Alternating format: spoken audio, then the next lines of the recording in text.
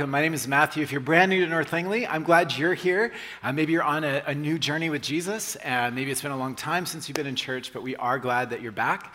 And we hope that as you journey with Jesus, that you will find that he is the great giver of life and love, and we're happy to continue to follow him today as we begin a new series. This series, Loved, as we explore what it means to think about identity, sexuality, and gender when it comes to Jesus. Now, I am excited tonight about our 5 p.m. service, and there are many of you here, so I'm a little worried about how many people are coming tonight to the 5 p.m. service. But if some of you want to do double duty, just so it doesn't look like an empty room tonight, that would be appreciated. So thank you.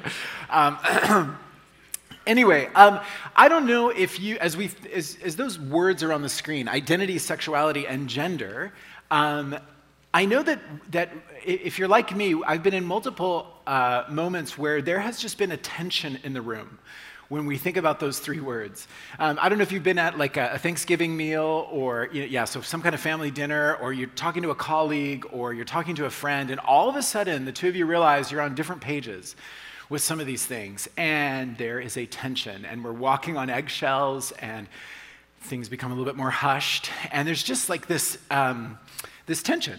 So I'm going to share a story with you, and I hope it's okay to share this story to start off our series. But a couple years ago, my mom bought me a plane ticket to fly down to New Mexico, to Santa Fe, New Mexico. My dad, Brad the dad, is a painter, and he was having a one-man show. All of his work is in a gallery in Santa Fe, and so he was having a one-man show on a Saturday, and so my mom was like, Matthew, come down and experience this. This is a big day for your dad, and so I was like, awesome. So I flew down by myself, and I hung out with my mom and dad, and I was so excited for my dad. He had sold a bunch of paintings, and there were all these art gallery workers, the owner of the gallery and a bunch of these amazing like art connoisseurs, and they're just like super trendy art gallery folk.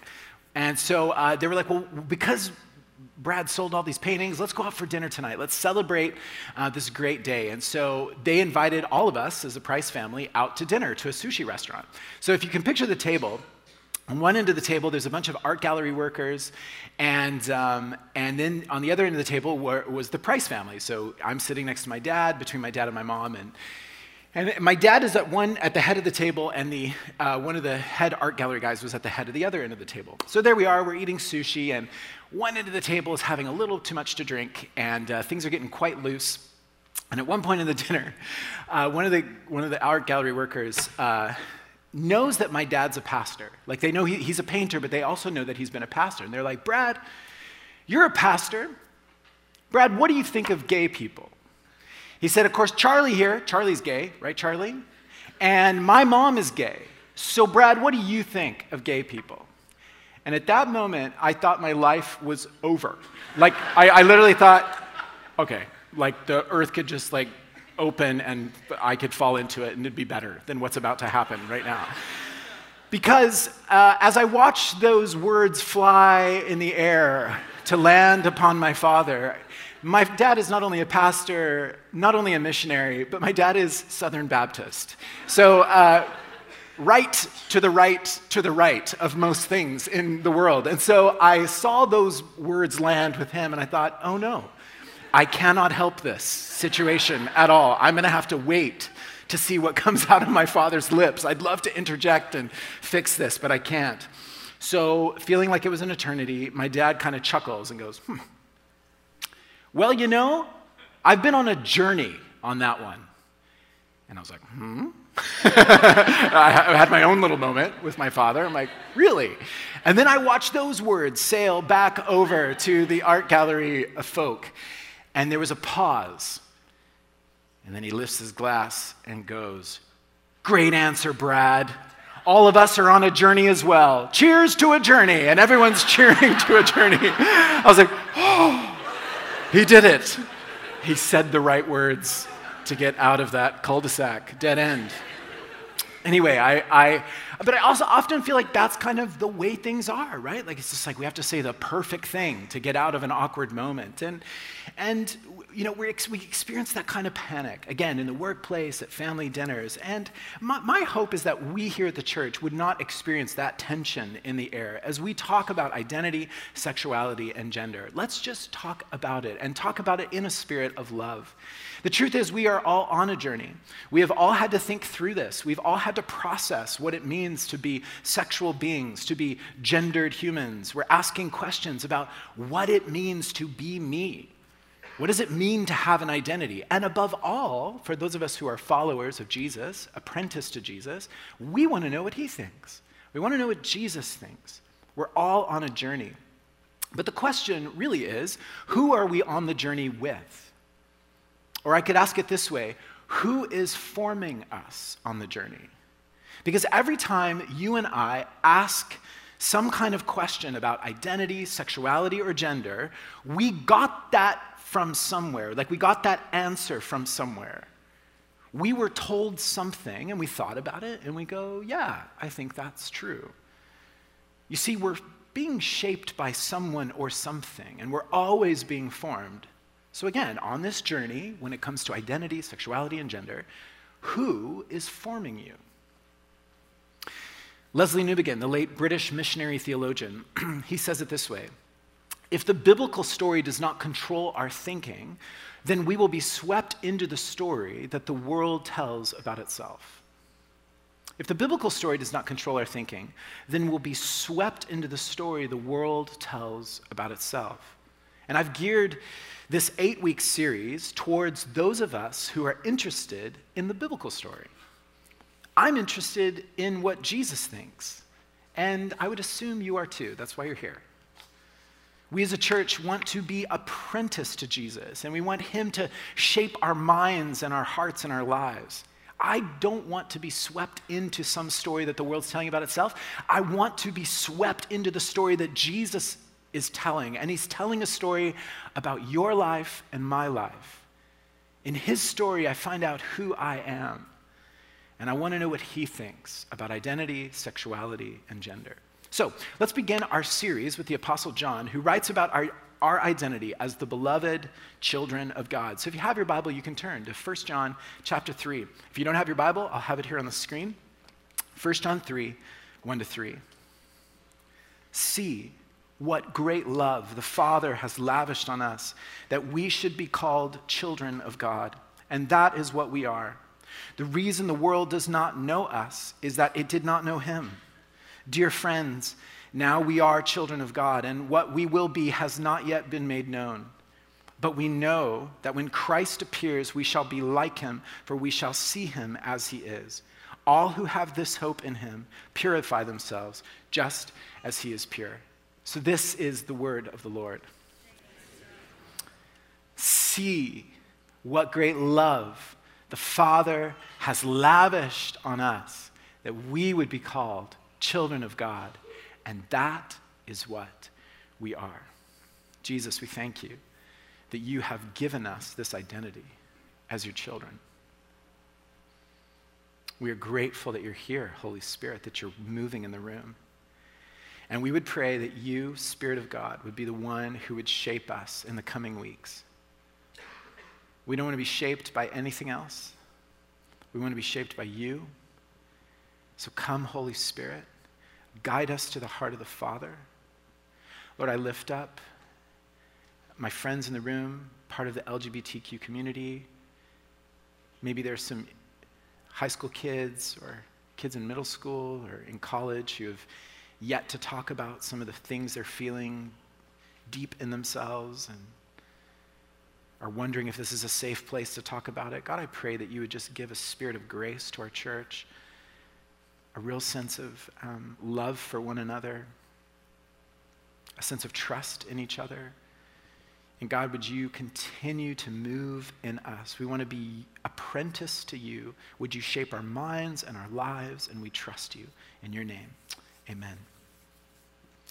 Well, my first role here at the church 12 years ago is I came as the youth pastor. And for 5 years, I got an opportunity to be the youth pastor. And those were some amazing years. And it was my second year, I think, pastoring the youth in the high school that that we went on a fall retreat. We went down to Lake Whatcom in Bellingham, and we were at a camp. I think it was Camp Furwood, and we were at this lodge. And so during the day, one of the youth kids, I'll call him Jack, that is not his name, Jack came up to me and he was just like, hey, I would love to talk to you after tonight's session. And I was like, absolutely. And so played some games, did a session, and that night, as people were kind of winding down, I remember we were just in front of the Lake Whatcom and outside the lodge, and he came to me and he just said, Matthew, I want to tell you, you're the first person I've ever told, but I'm gay. And I said to him, thank you so much. Thanks for telling me. And we began to process what it means for him to have these attractions. And his parents were Christians, and they didn't know. And he was wondering what life would look like in his family, in his home, and what life would look like here at the church. And so we had a great conversation. And throughout the years, I got to walk with him through lots of ups and downs in his high school years. And as far as I know right now, he's not in church. He's not following God. I hope that's not true. But in that journey, I realized something really special about that relationship that I had with him, is that he trusted me with so much in that moment. And I want to keep that moment and over a dozen others like it in my life. I want to keep those in mind in this series. In the last number of years, I've had the honor of being invited to hear people's stories. And this series, this is about real people with real faces and real stories who are walking through a real confusion when they look inside and notice the attractions or orientations and desires that upon a first read of the Bible, they read the Bible and they're like, there's just... they don't fit together, and what do I do in my life? And if you're part of the LGBTQ community and you're interested in Jesus, I would love to share Jesus' posture towards you. Hundreds of years before Jesus lived, there was a prophet named Isaiah, and he spoke of the coming of a servant, and we see that that's Jesus. And he says this, he writes this, he says, a bruised reed he will not break, and a smoldering wick he will not snuff out. A bruised reed he will not break, and a smoldering wick he'll not snuff out. He loves you. And Jesus, he takes bruised reeds. You know, those reeds, they're bruised. They're just one little bit of pressure would break them. He's not going to break it. He's going to care for you. Smoldering wick, a candle's wick, right there on the edge, ready to go out, ready to go dark, seconds from being extinguished. He, the servant, Jesus, will not blow you out. Jesus is gentle. He's not here to crush us. He's here to pour his love into our life. Now, I hope you all know that our church is practicing being good at loving all people. And one of the things that we have to do as we practice this is to offer clarity. Clarity, because I think when we're clear about things, it's an act of love. Clarity about where our church lands on issues of identity, sexuality, and gender. And so I just really want this to feel like we're experiencing a clarity. When 9/11 happened, I was 21 and I was living in the dorms at Trinity.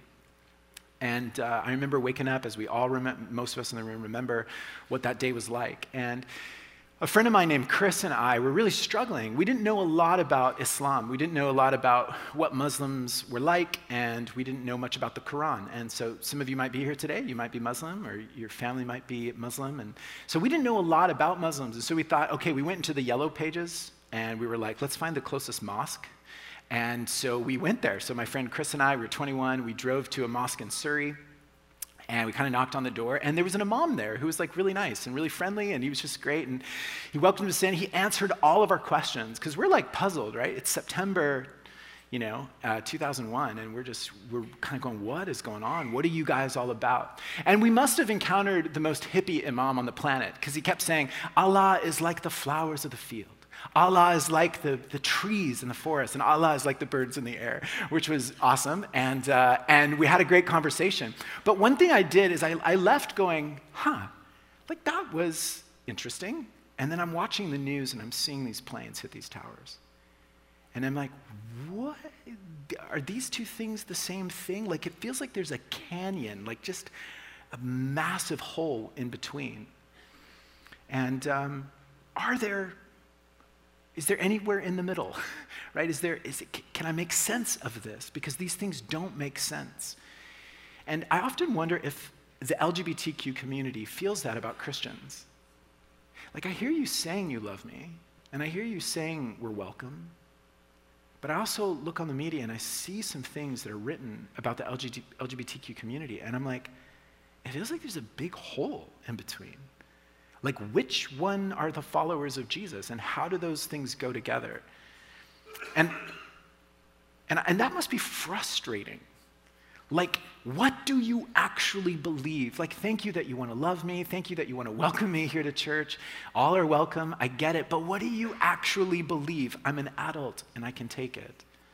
In December, Alyssa Garrison, writing for Flair, spoke about her own journey with an evangelical church in Ontario that was not clear about their teachings. As a member of the queer community, she wanted to know where the church stood, but the church remained vague in its teachings on sexuality. She was part of the church for a number of years before she found out that they held a traditional/biblical understanding of marriage. And it didn't come out in a series like this that we're doing, like an 8-week series. It came out like as an offhand comment from a guest speaker. And she was shocked. And she was like, whoa, is this what the church that I've been a member of believes? And she was frustrated with how the church had hid the teaching under kind of a vague love. And so she writes this. She says, looking back over a year later, my issue is not with church and religion in general, nor with some higher power. My issue is with the lack of transparency, the policies that are only revealed behind closed doors, the unspoken judgments, and strategically vague statements. That's an interesting term, strategically vague statements, all hiding behind catchy pop songs and well-produced video clips. In a world where Kanye West champions the resurgence of Christianity with his Sunday services, it's easy to commit to quote-unquote cool churches, but it's more important than ever to clarify values before making it official. And what she's saying to her queer community is like, you need to like do some research when you join a church and actually ask them hard questions about what they believe. Because this whole we love you and you're welcome here is not going to cut it. And I agree. I agree with her. My hope is that North Langley, we can be a place where the silence is over. We can break that silence. We can talk openly about Jesus and identity and sexuality and gender in a loving way. I want our church to be transparent about where we stand. And I don't want any kind of bait and switch thing happening here. And by the way, I'm excited about our life groups. Like, this is a really unfair thing at church. You know, I've got a microphone and you're listening, so that's not good. That's not much of a conversation. So the idea is that in our life groups, we're going to be having these rich conversations. I met yesterday with Pastor Tim and the life group leaders, and they are excited about the kind of conversations that we're going to have throughout the next 8 weeks. We would love for you to join a life group, and there's a course called Life Together if you'd like to join it. That's how we join life groups here, and so you can check that out. But these conversations are going to be so important. These circles that we're going to gather in throughout the week, midweek, as we talk about this, I hope that you have the freedom to just say, I'm not so sure about what Matthew said on Sunday. I'm not so sure I agree. Let's dive into the scriptures. That for some of us, we're able to be open and vulnerable, to actually pray for each other. And a big word here for our life groups is that we listen to each other, that we listen. So let's dive in, and I want to begin by saying we have all been affected by a massive shift in sexuality.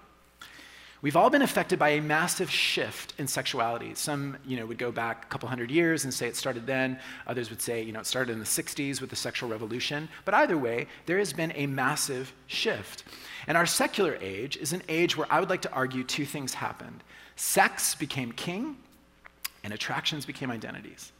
Sex became king, and attractions became identities. So number one, sex became king. Let's unpack this. Sex. It is a good thing. It is a good gift from a good God for a good world. Listen to the book of Genesis and the creation of Adam and Eve. A man leaves his father and mother and is united, that's sex, to his wife, and they become one flesh. Adam and his wife were both naked and they felt no shame. So in the second chapter of the Bible, we see God's heart that man and woman would be one flesh. God makes a good thing, sex is a good gift from a good God. But it was never meant to be an ultimate thing. In the language of Tim Keller, good things becoming ultimate things become idols in our life, and sex became king. Here's a lie that we've come to believe, that sex and romance are core to our identity, and we will not survive without a flourishing sex life. Now, I'm going to go ahead and say I think every one of us in the room believes that. Now, I think there's probably a few outliers. Some of you maybe not. But I'd say in the 90% of people in this room, we believe sex and romance, if on a rainy day, quiet moment, we would actually go, yeah, I think that's true. Sex and romance are core to our identity, and we will not survive without a flourishing sex life. C.S. Lewis, in 1963, in the final piece that he ever wrote, he talks about the influence of a strong erotic passion in our culture. And what's interesting about Lewis is, other than a brief couple of years, he was single most of his life. And he writes this: "It is part of the nature of a strong erotic passion that makes more towering promises than any other emotion. No doubt all of our desires make promises, but not so impressively.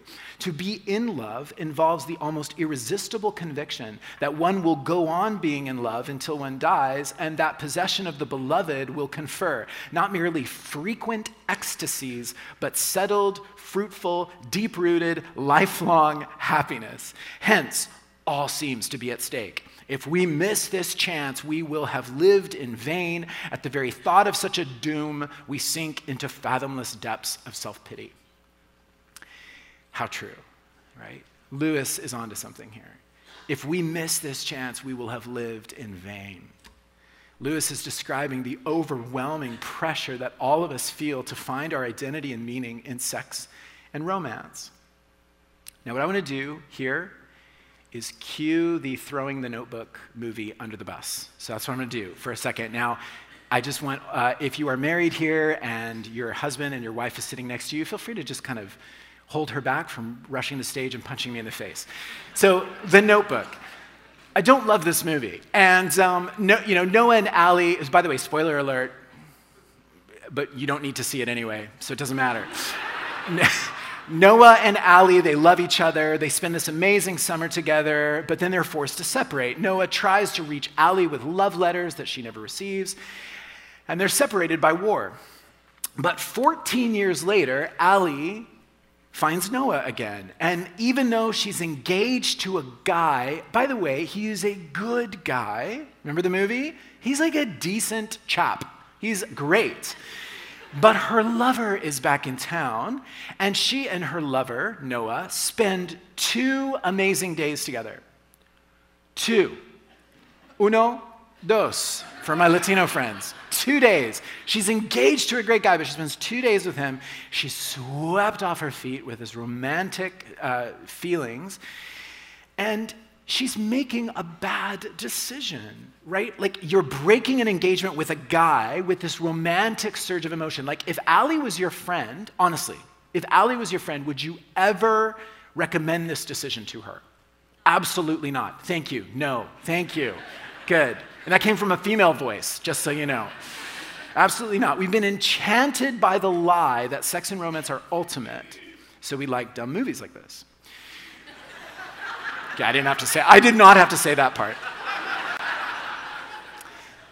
Sex and romance are core to your identity, and you will not survive without a flourishing sex life. That's the lie. From hamburger commercials to deodorant commercials, from Elvis to Taylor Swift, from Casablanca to Annie Hall to The Notebook. You need sex, and you will not be complete without it. And this belief has led to a profound pain. Profound pain. Karl Barth, it's a name that maybe some of you know. He was probably one of the greatest theologians of the 20th century. He lived a decades-long affair with his personal assistant, Charlotte von Kirschbaum. I don't know if you know that about him, but man, he was influential in Europe in the 20th century, like massively influential for so much good. But he had this ongoing romance with his personal assistant. Karl Barth's wife, Nellie, knew of the affair.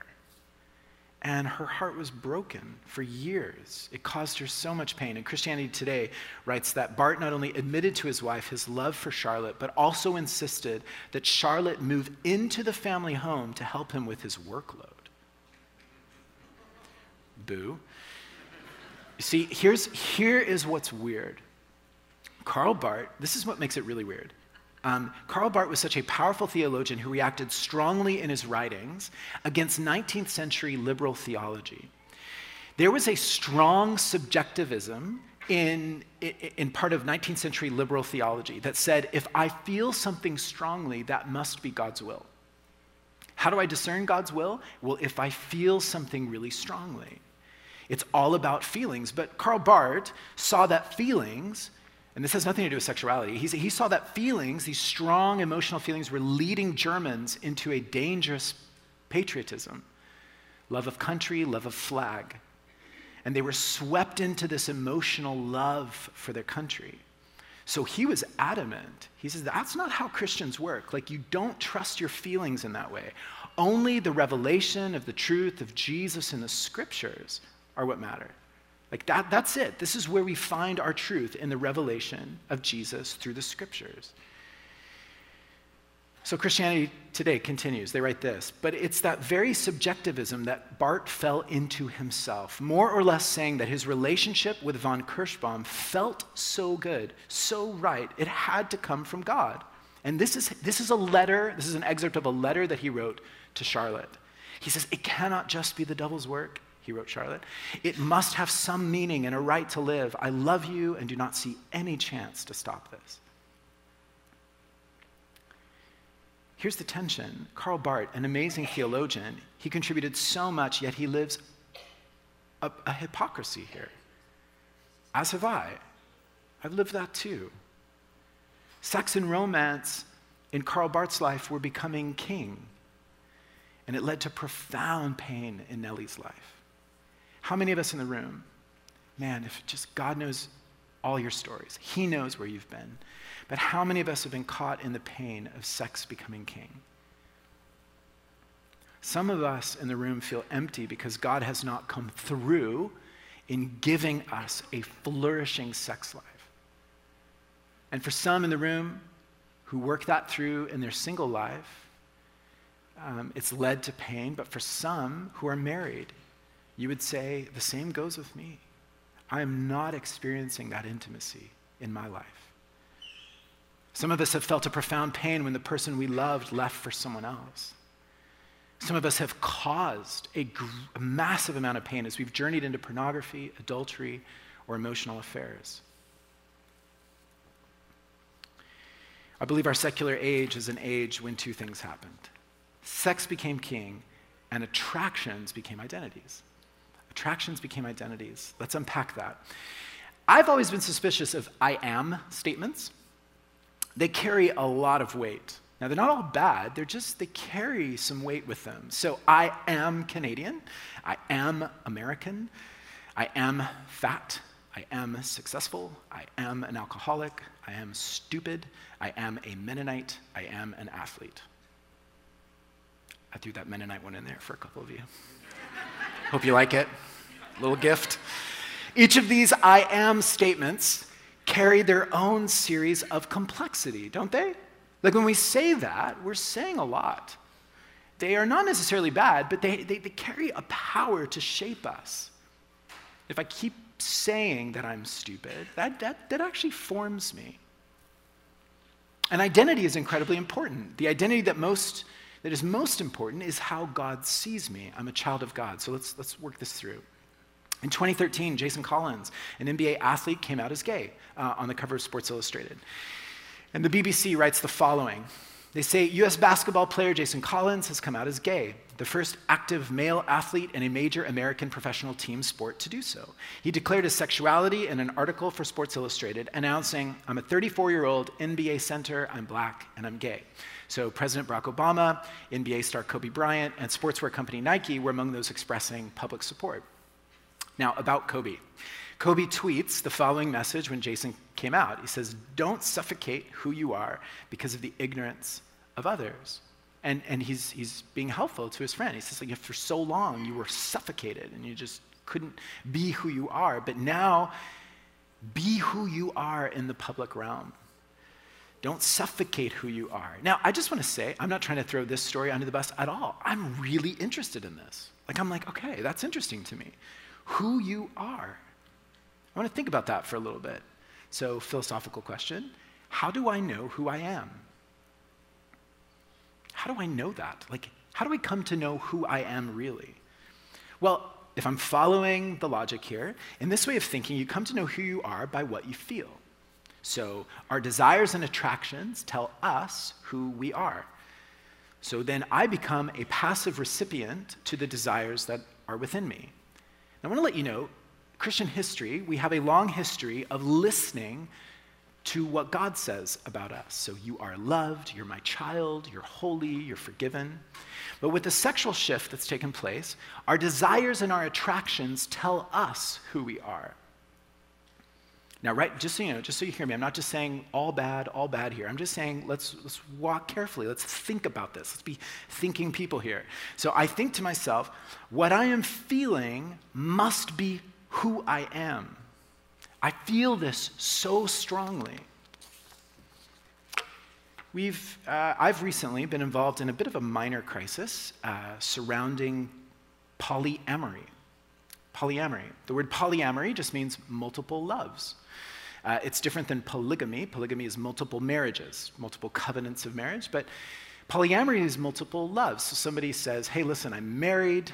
Let's say I would say I'm married to Tanya, but I have fallen in love with someone else, and maybe a third person, maybe a fourth person. I am someone who can love multiple people, polyamory.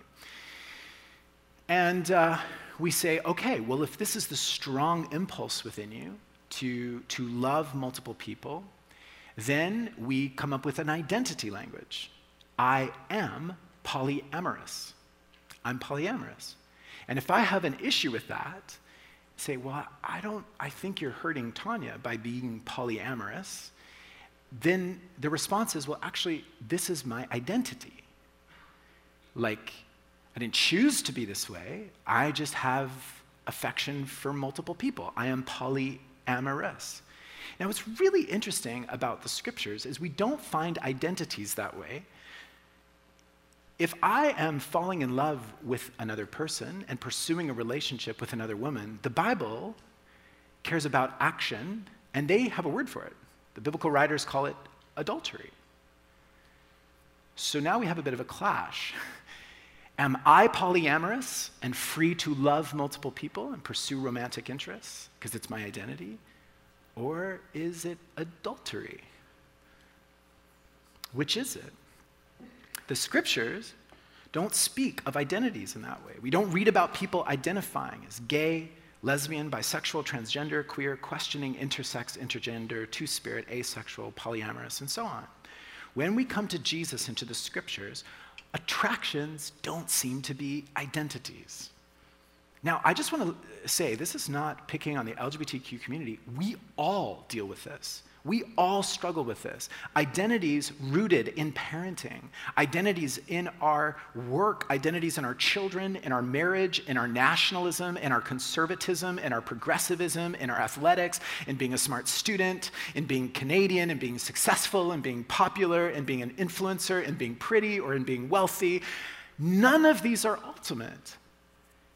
We all struggle with taking our loves and desires and attractions and going, hey, these are good gifts from God, but we have made them core. We have made them our identities. And I believe that Jesus, who is the wisest teacher that has ever walked the face of the planet, when we look at him, Jesus is suspicious of desires and attractions. If you're interested in seeing what he would think about desire and attraction, just read the Sermon on the Mount, Matthew 5, 6, and 7. Jesus is suspicious when it comes to attraction and desire because he knows about the fall. The fall. Genesis 1 and 2, beautiful moment. God creates the world, creates it good, it's amazing. But in chapter 3, we see the coming of sin into the picture. That sin enters the picture. And it's like at that point, creation is just, it's broken. It's like there's a stain upon creation. There's something off. There's like a bug that has infected the machine, as it were.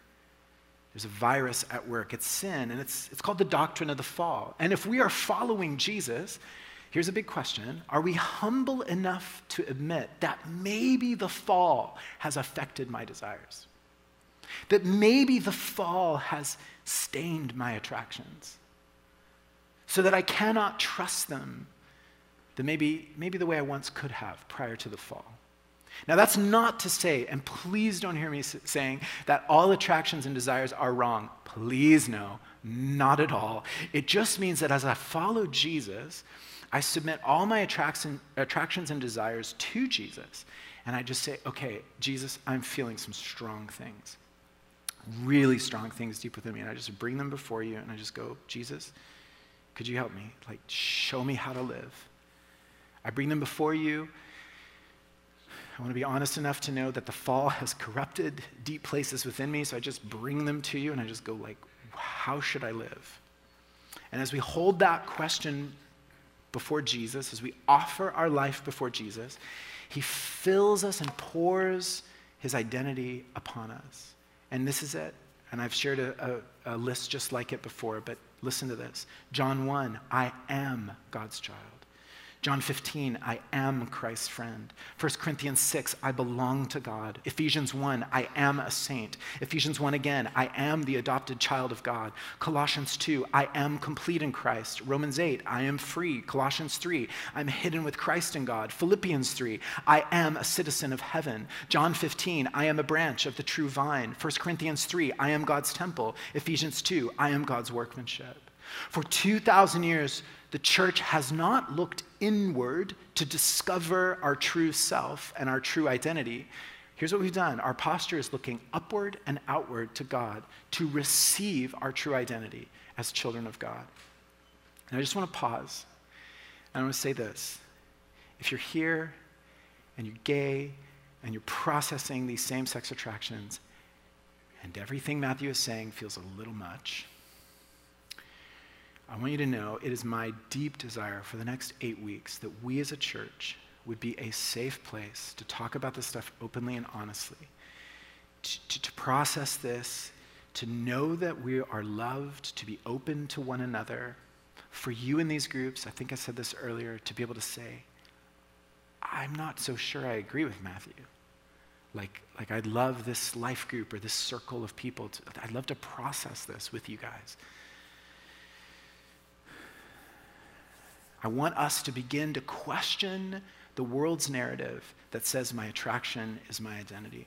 And as we do, as we follow Jesus, here's where I think we're going. I believe that we'll see that sex is not king, that attractions are not identities. As we listen to the first of the 10 commandments, we see this. You shall have no other gods before me. See, Jesus is the only one who sits upon the throne of our lives. Could it be that sex and romance have become idols in my life? As Leslie Newbegin says, if the biblical story does not control our thinking, we will be swept into the story that the world tells about itself. Could you listen again to the heart of God? See what great love the Father has lavished on us that we would be called children of God, and that is what we are. And North Langley, I just want to say, this whole series, I want it to be about intimacy with God. I do. I want the whole thing to be about intimacy with God. Because when the truth of God begins to make me and shape me, I know we'll find the intimacy we were created for. David Bennett, a gay activist from Australia, he discovers Jesus. He gives his life to Jesus in a pub, and some girl prays for him. And he gives his life to Jesus. And he goes on this 6-year journey discovering more about Jesus and about the sexual ethic that Jesus has. And it's a book called A War of Loves. I would love, if we could put that on the screen, A War of Loves. I would love for you to see or to read this book. If you're going to read one book during the series, it's called A War of Loves. Would love for you to read it. But he writes this about intimacy. He says, our deepest longing was to be spiritually intimate with God. He's talking about the gay community he was part of. He says, our deepest longing was to be spiritually intimate with God, to experience the belonging we were made for. And many people in the church, I realized, didn't even have a real practical category for this belief. At least they didn't act like they did. So look what he's saying. He's saying, like, we wanted transcendence. We wanted intimacy. We wanted love. That's what we were trying to find in our gay community. And when we looked at the church, they said that they had a relationship with God. But did they actually? Were they actually experiencing intimacy with God? Let me ask you that.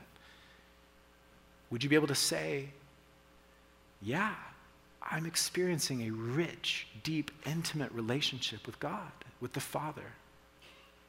Do we have something to offer the world?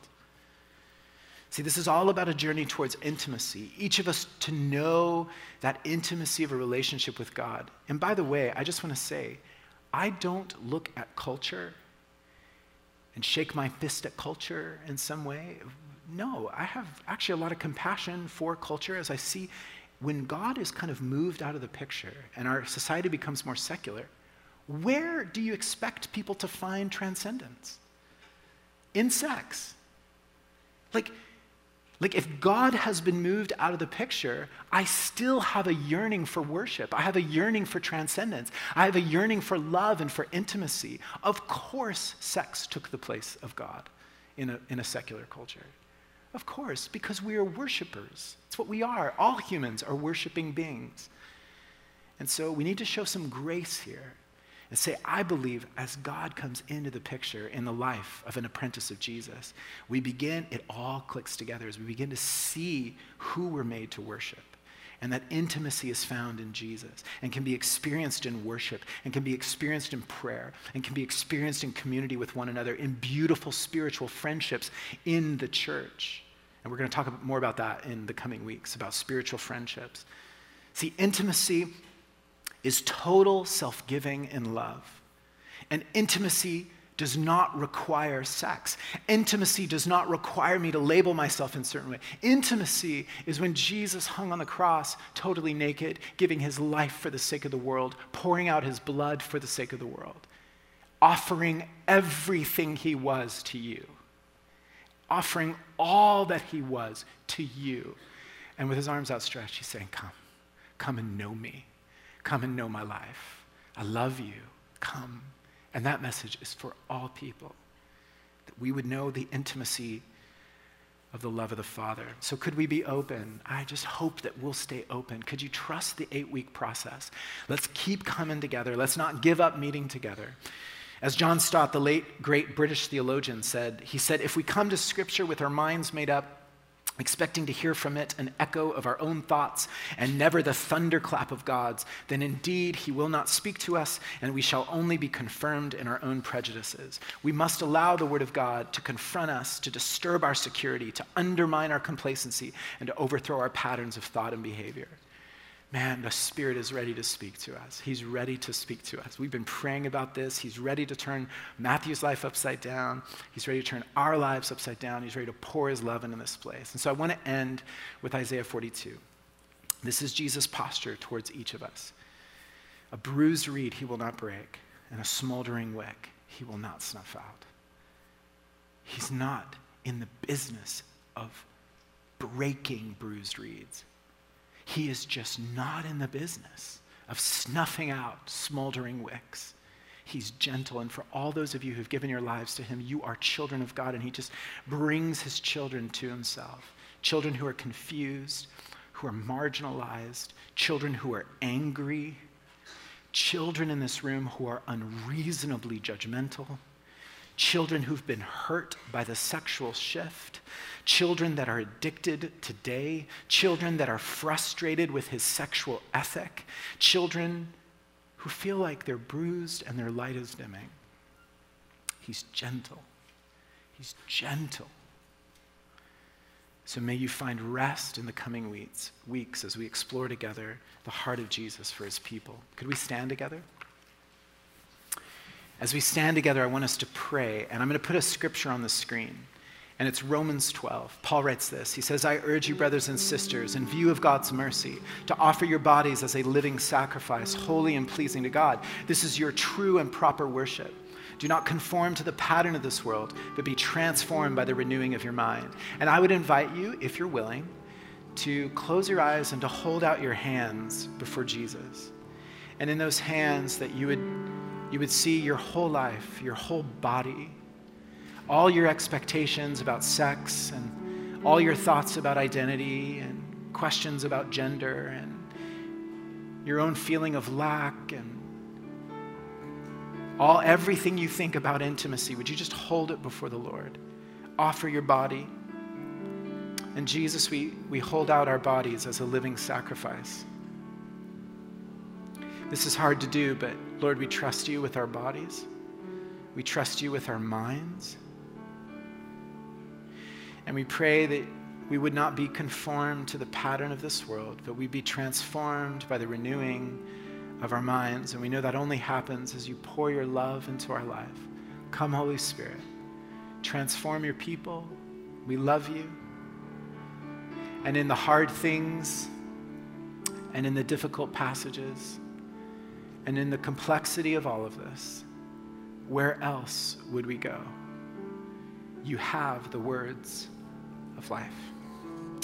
Amen.